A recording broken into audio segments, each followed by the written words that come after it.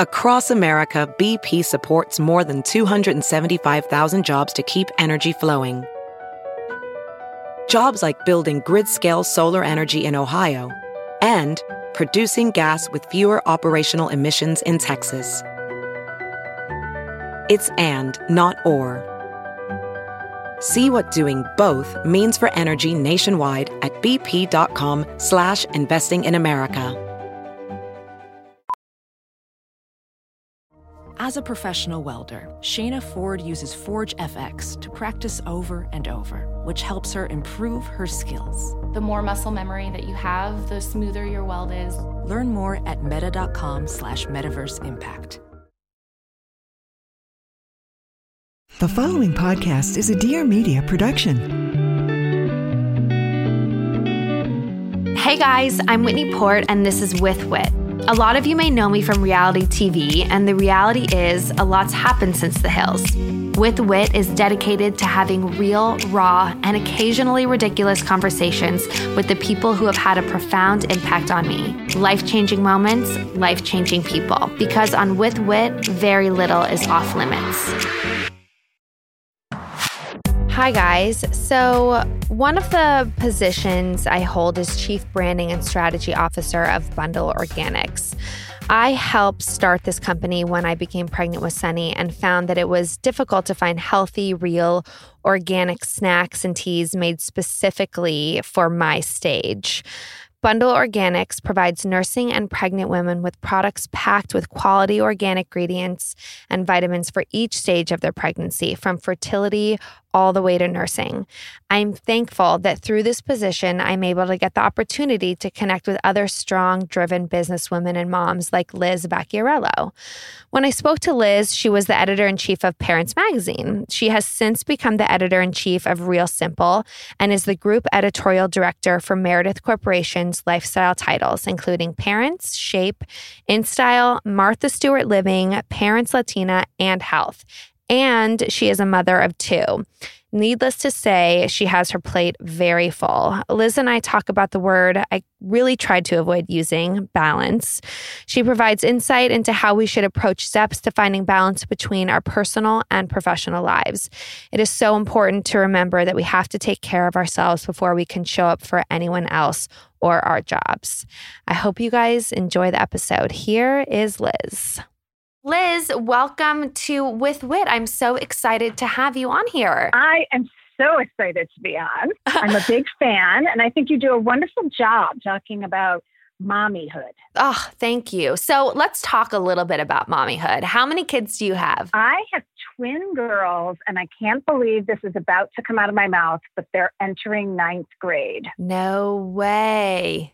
I know. They were toddlers yesterday. So moms and dads, when you hear that when you blink, it like goes by so fast, it is so true. It's so true. Sometimes when he was really small, I have a 2-year-old, by the way, Sunny, and when he was really small, I was like, the days are very long, but the weeks and now the years are going by so fast. So fast. And, I listened you did a wonderful podcast with Dr. Sachs about how you really feel about being a mom and all of that. Mm-hmm. And I related to that so much. I felt the same way a lot of moms do when my girls were toddlers and school age. It was so grueling, if you will, to parent in those years. And I have really, I think it might be hopeful to some people to hear that, I've really hit my stride now that they're tweens and teens. And, not everybody is cut out for every age and stage. And so it's interesting how the job morphs as the years go on. 100%. I always say that I'm more comfortable now as a mom to a toddler than I am to an infant. But it's really interesting to me because now that you have 9th graders, when you were a young mom and possibly felt like a little bit isolated, you didn't necessarily have social media and all of these communities and environments where you could talk about what was going on and have all this support. So how did you find your support and how did you find all your information and know what it took to be a mom? It's so interesting because it's a great question because I had a Palm Pilot or a BlackBerry or something. Like yes. It was just to be right. Yes. And so all I really had was email. Facebook was starting to come in, but I hadn't joined Facebook. So I had email. And one of the things which wasn't really satisfying, because I would just email my coworkers and they, were tired of sending, oh, they're so cute. I would send pictures and, oh, they're so cute. And I've been thinking about this. How did I get that sort of feedback that social media can give you? And I actually remember packing my girls up into their infant car seats, putting them into the car and driving to the mall and putting them in this big twin stroller and walking around the mall in Short Hills, New Jersey. And I used to joke with my husband. I said, I'm going to the mall to receive compliments. And he's like, what? And I said, I go to the mall and you push twins around a mall and everybody stops you and says, they're so cute. Oh, you must be so tired. You must be so exhausted. Enjoy all this sort of stuff. And that served as my kind of it was like the equivalent of likes on an Instagram post today, I think. Right. It's so interesting because, I'm one of 5 kids and my mom always said she's actually pretty grateful that she didn't have social media and there wasn't this whole culture of people comparing themselves to other people because she said she always just parented and went with her gut and didn't really care what anybody else was doing and didn't have access to what anybody else was doing. So do you feel like that's kind of how you and your husband did things, that it was maybe a healthier environment for you to raise kids in? It's actually, I feel 2 ways about it. It's a great question. On the one hand, I wish, now I'm editor of Parents Magazine. Right. And back then I was working for fitness magazines and health magazines. So on the one hand, I read the stories that we do now and I think to myself, God, I wish I knew that then. Boy, I wish I was reading all of the articles and everything back then. Things would have been so much easier on the one hand. On the other hand, I will say that our research has shown us that moms today, moms and dads, parents are overwhelmed by the amount of information. It's almost gone to the other extreme. Every, parenting site, every Facebook group, you can go so deep and so niche into all sorts of perspectives on any subject you want that it's almost too much. So I fell squarely in the middle, and thank God I had a babysitter who knew what she was doing, frankly. She's been with us since my girls were 5 days old. Wow. And she just swept into our home and she was like, okay, you need this and that and this and move this over here and blah, blah, blah, and try this trick. And we were just students at a graduate seminar. We're tell us everything. Well, honestly, I feel like one of the most valuable pieces of advice that I was given by my mom is really to parent with your gut and not to try to compare yourself to so many other people. And like you said, I am grateful that there are a plethora of articles and that there is so much out there for us to read should we have questions. But I do really feel like women should find a core group of people or even just a couple individuals that they turn to for advice, because too many opinions can really make you insecure. And then you're just questioning everything that you're doing. Everything. And you're paralyzed and you can't make any decision without the group think involved. Exactly. I do say I would have loved the community. Right. I think the support is very valuable to have even a text chain of moms who are all on the same stage, just somewhere to go, to vent or to laugh at yourselves or whatever, and to be told you've got this, mama, right? Yeah, but totally. The advice, the opinions, it can be too much. So I want to talk about your journey to becoming the editor-in-chief of Parents Magazine. I mean, you have such an amazing career, and now obviously it is so welcome and women are empowered and have goals and dreams and actually can accomplish them. What was it like for you becoming a new mom and trying to break into this industry? It was it's all about choices. It's like the minute you become a mom and you have a baby, time is not limitless, right? And it's like, if I was going to go to the gym, that means I wasn't going to be with my girls. If I was going to stay late at work, that means I wasn't going to be there fast feeding. If I was going to stay home one day, that means I might miss an important meeting at work. So everything becomes a choice. That was a big adjustment for me, because at the beginning of my career, I've been editor of Cleveland Magazine. I was the executive editor at Fitness Magazine. When I first moved to New York, I was the editor-in-chief of Prevention Magazine, which was a health publication. I've written books. So when my girls were born, I was still at Fitness. But at the time, and you'll find a lot of like kids who were right out of college, and all you youngins, you roll into work at 8 or 9, and then you can do what you want, and you can leave at 9 or 10. You can at night, right? The work expands to fit the day. That is not the case. So once you have a baby, time is money, and everything's a choice. So one of the things I did was I utilized naps when the girls were sleeping, nap time and bedtime. I used that as wisely as I could. And frankly, the fact that there was no social media back then was a gift, because today I know that if my girls went down, the first thing I do is go on Facebook, Instagram, Twitter, like what's going on. But back then I made a commitment to myself. I was writing a book at the time. And I said, the minute they go down to sleep, I'm going to sit down with my little beanbag lap desk and I'm going to work on the book. And so that gave me, a good 5-6 hours a day on a Saturday and a Sunday to get some writing done. So it was really just hyper efficiency with my time, was how, at the very same time that I had twin babies, I was also like about to make this huge leap in my career. So it was like, how do you do both? So, and things fall by the wayside. I got to tell you, women's friendships fell by the wayside, and television. Yeah, I was just about to say. I didn't watch television.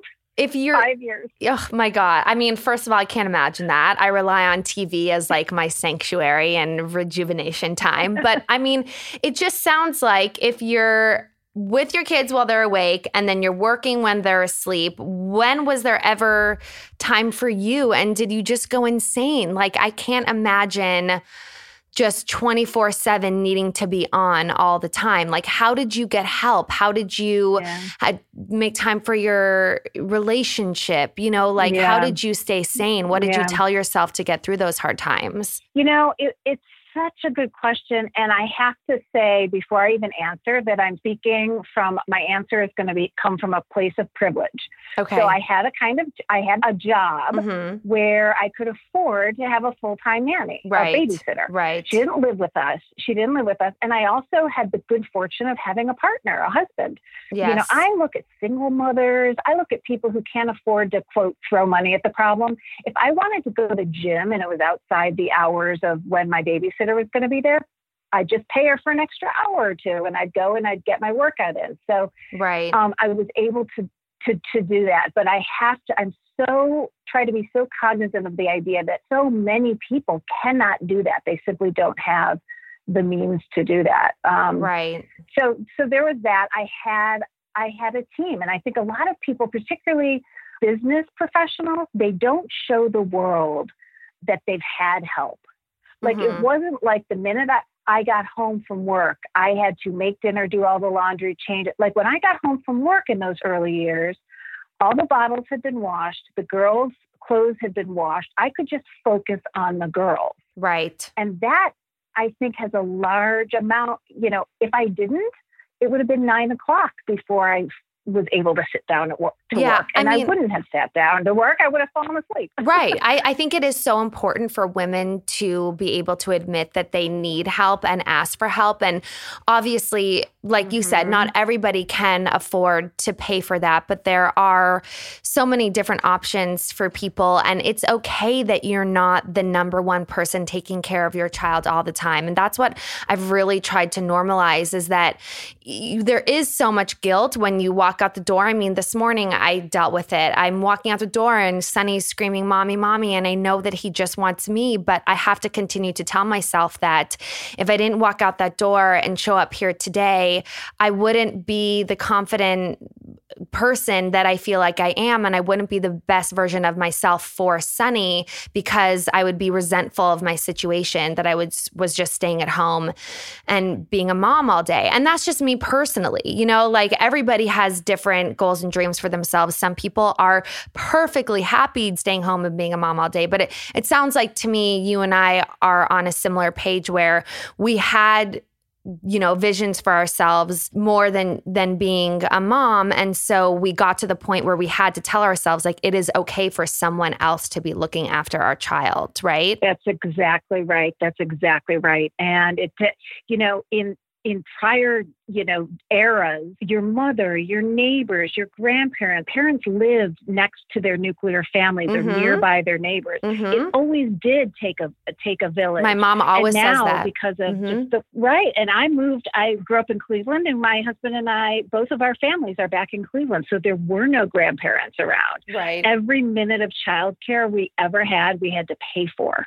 And so there are ways, if you have family, that's such a gift. If they can spend time with grandmas and grandpas and cousins.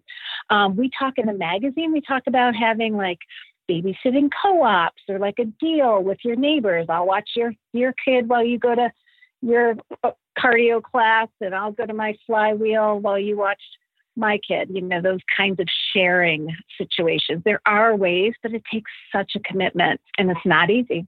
And now a word from our partner. So I have told you guys before that I am like a furnace when I sleep. I get so hot. I sweat so much. And Timmy is always complaining and saying how uncomfortable it is. If you're anything like me, you guys should get this comforter called Buffy. Buffy makes bedding that is actually earth-friendly and cruelty-free and will completely regulate your temperature. They've spent sleepless nights worrying about the impact the bedding industry has on the environment, and they decided to change it. Their products are made using only sustainable and recycled materials, which makes them as soft on the planet as they are on your very own bed. Their latest product is called the Breeze, and it's a comforter made entirely from 100% eucalyptus fiber to regulate temperature and keep you cool and comfortable all night long. So the Breeze is actually softer than cotton and naturally soothes skin. I don't know if you guys know this, but eucalyptus actually uses 10 times less water than cotton to grow, and its fiber is produced using recyclable, earth-friendly solvents. Plus, it's hypoallergenic, which Timmy needs because he kind of has some bad allergies sometimes. And its high thread count shuts out dust, mold, and mites for a healthier sleeping environment. You guys can now try Comforter in your own bed for free. If you don't love it, you return it at no cost. If you guys want to try this out, you can get $20 off your Buffy Comforter if you visit buffy.co and enter the code WITHWIT. Again, for $20 off your Buffy Comforter, visit buffy.co and enter the code WITHWIT. And now back to our combo. Do you have any tips for women who are trying to achieve work-life balance? I always say that, and I've said this in multiple podcasts, that it's really not always about finding the perfect balance because it doesn't exist. But, when you do meet with women that are struggling to try to find that balance, like what are some tips that you tell them that they can do in order to like feel sane and feel okay and still want to show up to work every day? Yeah. It's interesting because for so many moms, particularly millennial moms and Gen Z moms, they're working from home or they're working from shared workspaces. They've started their own businesses. So it's not like everybody's showing up to a company and has to receive a paycheck from an HR department that needs to make sure you're there. So for the people who do have to go to work, I would really look at the totality of your life, including your commute. And if your commute is sucking 2 hours out of your life and you're in a car, like if you're on the train and you can get work done or you can sleep or whatever, that's one thing. But if you're spending an hour and a half, 2 hours, there's try to assign a monetary value to that commute time. And maybe you want another job that's closer to home. Or if you love your position, you love your job, talk to your supervisor about what the cost is in terms of your life and your sanity to spend that time on the commute. And many employers are willing and even eager to have work from home arrangements 1 or 2 days a week if it's going to give back an employee 4 or 5 hours that they'd be spending in a car. I think that most companies acknowledge the fact that it doesn't mean we're going to take you for your money and we're going to sit home and be on Facebook all day. Right. We're going to get our jobs done. We're going to probably be the most responsible employees that you have because we're happier and we're more grateful to be able to have that balance. So to look at all of your circumstances and then to have a chat with your supervisor about not necessarily what you demand, but like,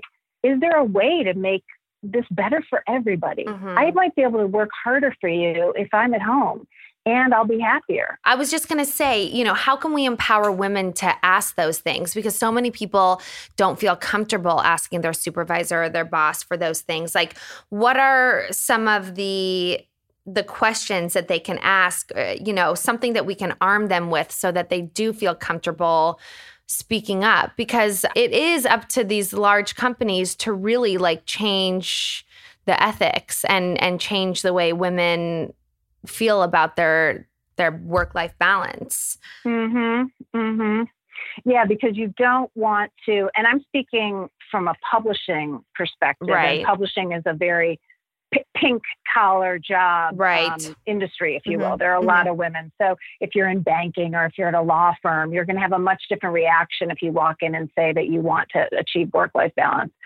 I'd say because it's very subjective based on where you work and the culture there, I'd encourage moms and young women and men, fathers, to find mentors in the organization who seem to have the balance or seem to have had it when their children were younger. Ask them for advice. What's it like around here? What kind of response might I get if I bring this up to my manager, to give you some guidance? Because every place is different and you want to use the language that's right for your organization and that doesn't depict you in any way as not taking your job seriously.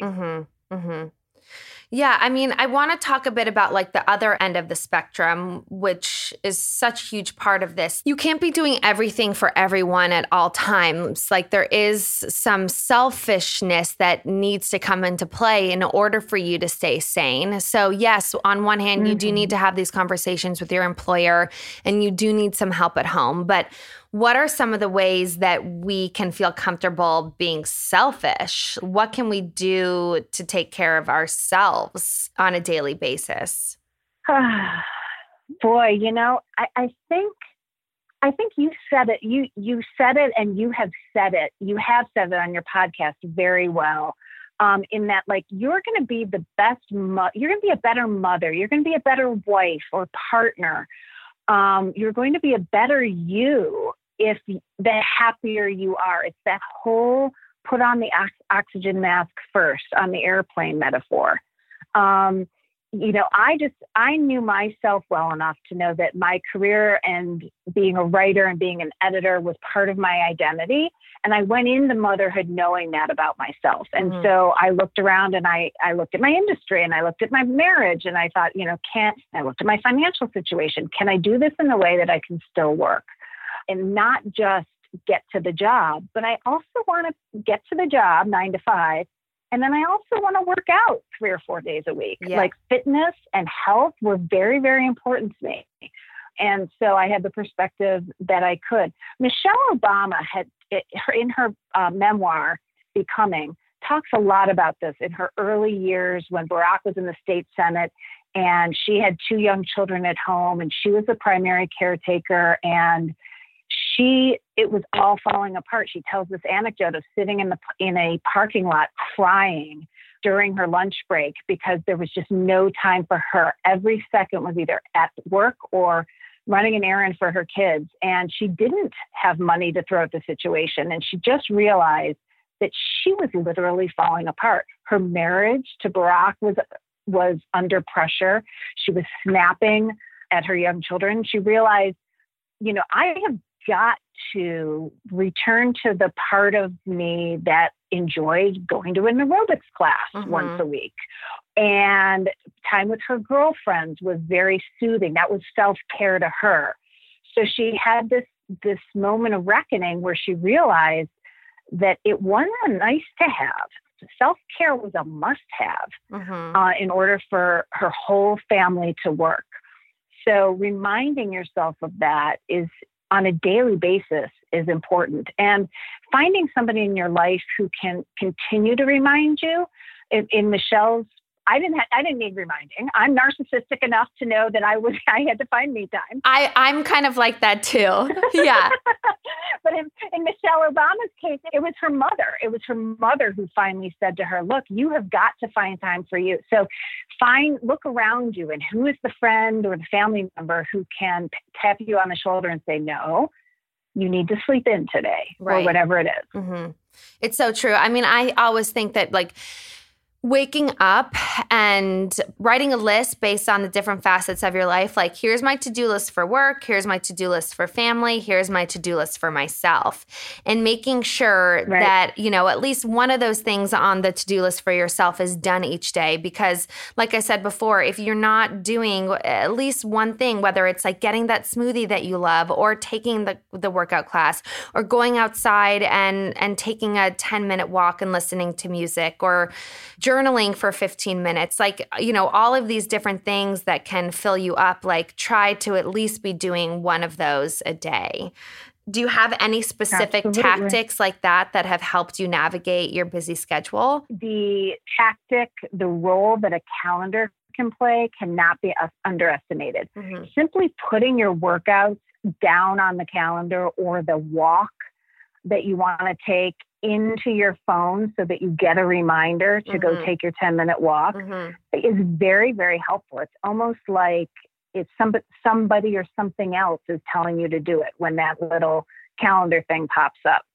I started putting, one of the things that I have added to my world in terms of self-care is I'm trying to be more grateful. And so I set my alarm on my iPhone, 6:00 every day, and I call it the gratitude alarm. And every day at 6:00, no matter where I am, this alarm goes off. And I just take 30 seconds to stop what I'm doing and be thankful for something that happened that day.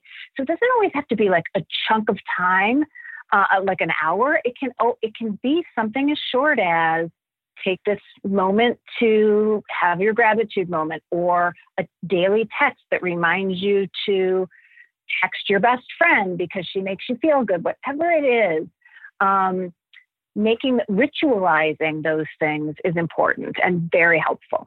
Definitely, because it's so easy if something's not in your calendar, if you don't set aside a time for it, it's easy to make excuses of why you didn't have time for it. I recently just started putting my workouts into my calendar, which seems so simple and so obvious, but if you don't schedule it out, someone else is going to be scheduling that time for you, and someone else is then taking control of your schedule, and you always want to be in control of your schedule. I'm so happy that I got the chance to talk to you.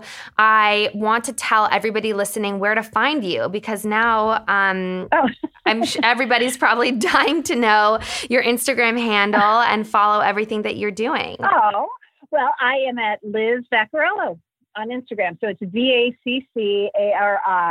Vaccariello. So there's that silent I in it. Liz Vaccariello. And it's all about my teenagers and life at Parents Magazine. Amazing. And also to follow parents on Instagram as well. Oh, my God. Oh, yeah. Oh, yeah. Amazing. Well, always parents. And Parents Magazine, every Friday, we have a takeover. One of the people on our staff takes over our Instagram on Fridays. So you get to see our toy editor what she's like and that's amazing. What her family's like and what a day. Yeah, it's fun. So you can really get a feel for the soul of the magazine and what a day in the life looks like. That's awesome. Yeah. Well, I'm a big fan of yours, Whitney. So thank you so much for having me on. I think that you're a great addition to the motherhood thought leadership in this country. And I'm so glad that you found an audience because you have a really special point of view. Oh, thank you so much, Liz. This was so lovely. Thank you guys so much for listening. I hope you loved this episode. Don't forget to subscribe, rate, and review because I want to hear from you guys. You can let me know what you thought of this episode or anything more you want to hear about. Thanks. Peace in the streets.